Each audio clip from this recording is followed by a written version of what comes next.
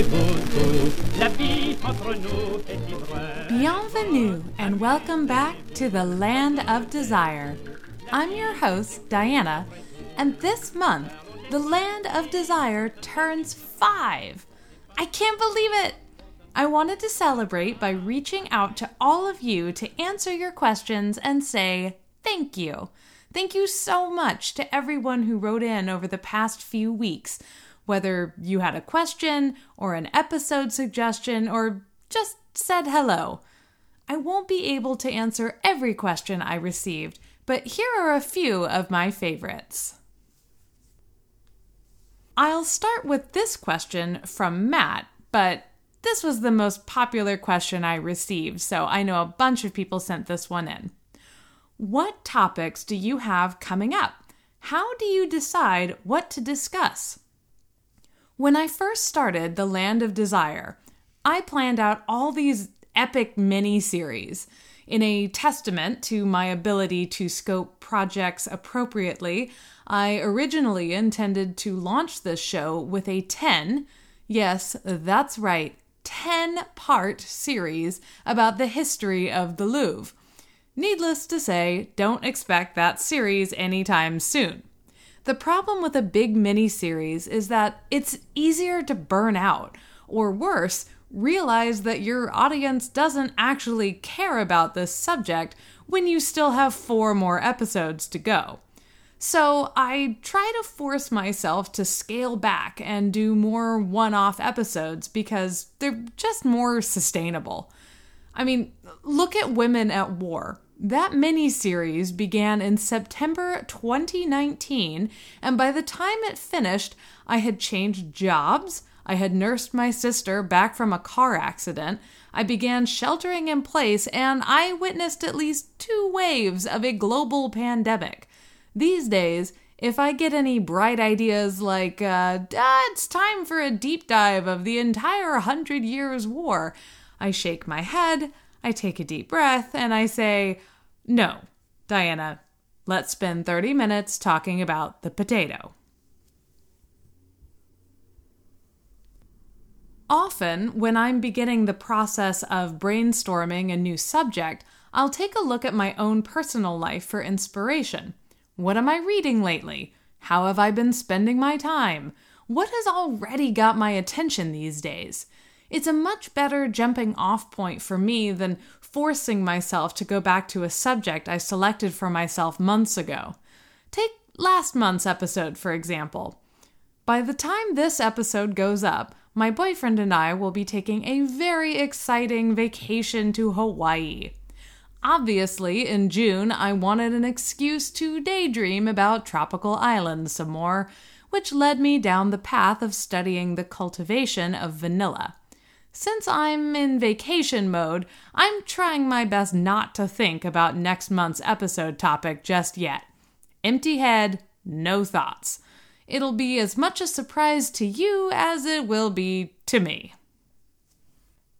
Next question is from Ryan, who asks, how long does the research process usually take?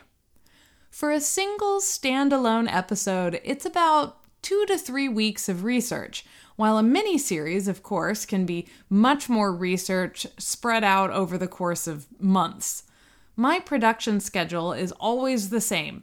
I aim to be done with research by Sunday night, aim to finish the script by Monday night, aim to finish recording and editing the vocals by Tuesday night. Then, on Wednesday, I mix in the music, write the blog post, and draft the social media updates. God knows it almost never works out that way. My research always starts in the same place, my enemy and my closest friend, JSTOR. The absolutely amazing San Francisco Public Library system offers me free access, and I take full advantage of it. I usually read 8 billion papers about a particular topic until I'm able to figure out what kind of a slant or focus I want to take, and then I supplement it with books and other scholarly works once I have a better idea of where I'm headed. Stephen asks, how do you prioritize topics for the podcast? And how do we influence that process? Haha, you don't. Sorry, everyone. It's interesting to me that there's one question nobody ever asks. How do I stay motivated to keep doing the show month after month? This podcast has now been my constant companion for nearly 1/6 of my life. It's a heck of a commitment. And one of the most important ways that I stay connected to the show is by creating a show for myself and sharing it with others. Capitalism is a hungry beast, which always wants to monetize everything. Anyone listening who has any kind of hobby is probably familiar with this feeling. Are you planning to do it full time? Oh, is it a side hustle? And so on. The Land of Desire is first and foremost a passion project, and the way that I stay passionate about it is by not feeling obligated to deliver episodes on topics I might not be feeling at the moment, or subjects that I don't personally care about. Sorry, everyone. It will always be a whimsical endeavor. Stephen also had another really good question, which I don't think I've been asked before.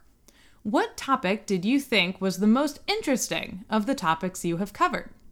It's really hard to choose. Like I said, this is a really good question. I absolutely loved learning about the history of the catacombs. It had everything I love: secret societies, hidden passageways, urban planning, and of course, sinkholes. I feel like I get to show off my knowledge of the catacombs a lot more often than I was expecting when I originally did that episode. I'm not sure whether that's a good thing. Rose Valland and her heroic notebooks it's basically my favorite story in French history, maybe ever. When I go back to my original notebook that I kept when I wrote down ideas before I even launched the podcast, Rose Valland's story was one of the original topics that I wanted to cover. If you get enough drinks in me at a party, that will be the story that I tell to strangers, whether or not they really want to hear it. So it was such a joy to be able to talk about her at the end of the very long Women at War saga. Next, here is an exciting question from Nicole. What are your favorite French-inspired or historically French places in the United States? If you have any good suggestions for when we visit San Francisco, please let us know. Nicole, you have struck upon one of the number one topics that I want to cover in a future episode: the French in America. More specifically, I am almost as passionate about San Francisco history as I am about French history, and I debated for quite a while which place I should focus on for my podcast.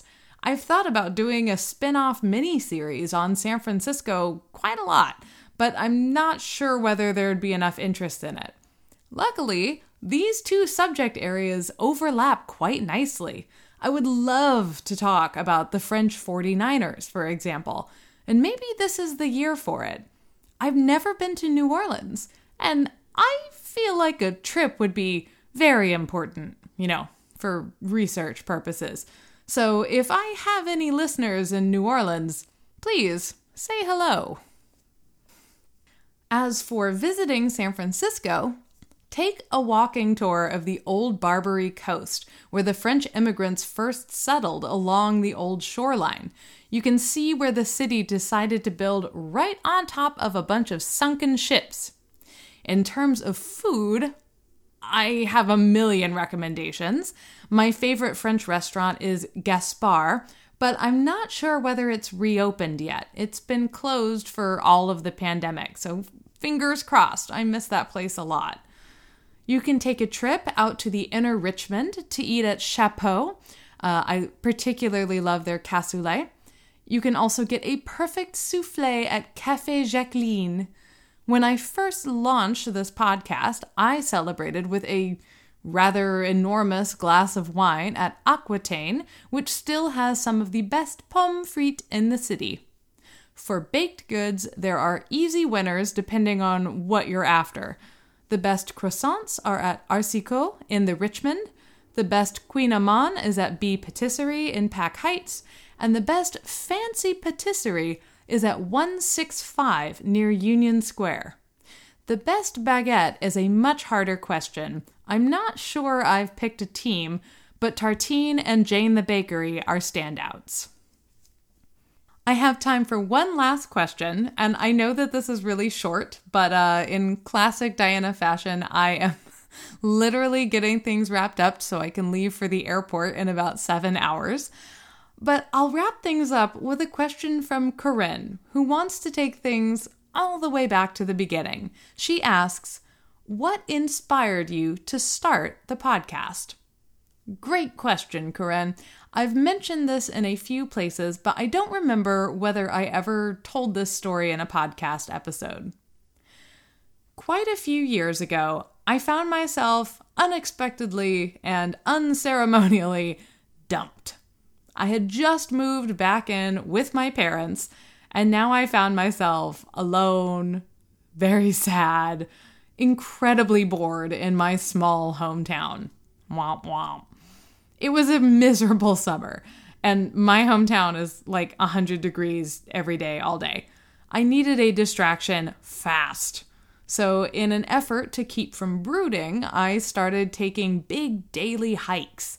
If my hometown has one thing to offer, it is vast, endless space for hiking nowhere in particular. So off I went, each afternoon stomping out my frustration in the fields for hours at a time.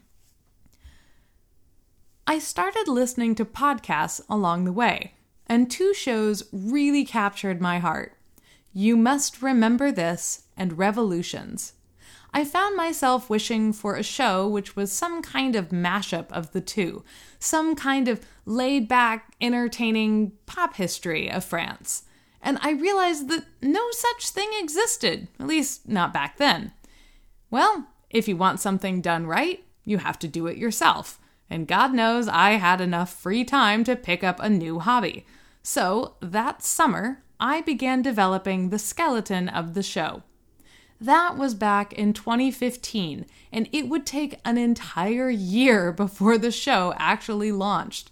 I had a lot of books to read, I had some equipment to buy, and oh yeah, I met this cute guy who would end up becoming the show's greatest cheerleader and most overworked intern. I made a million mistakes along the way.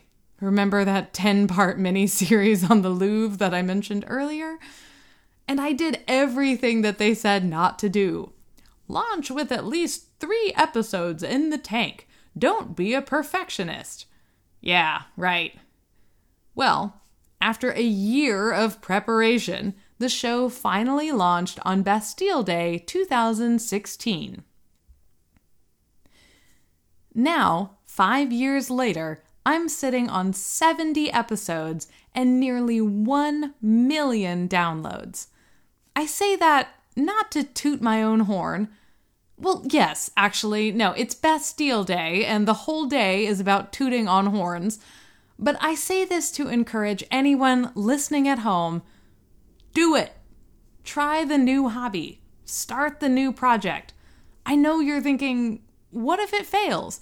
But here's a question for you. What if it succeeds? 5 years later, the coolest part of this entire project isn't the fact that I finally have an answer whenever someone in a meeting asks me for a fun fact about myself. It's the fact that I get to talk to all of you. I've spoken with listeners from all around the world.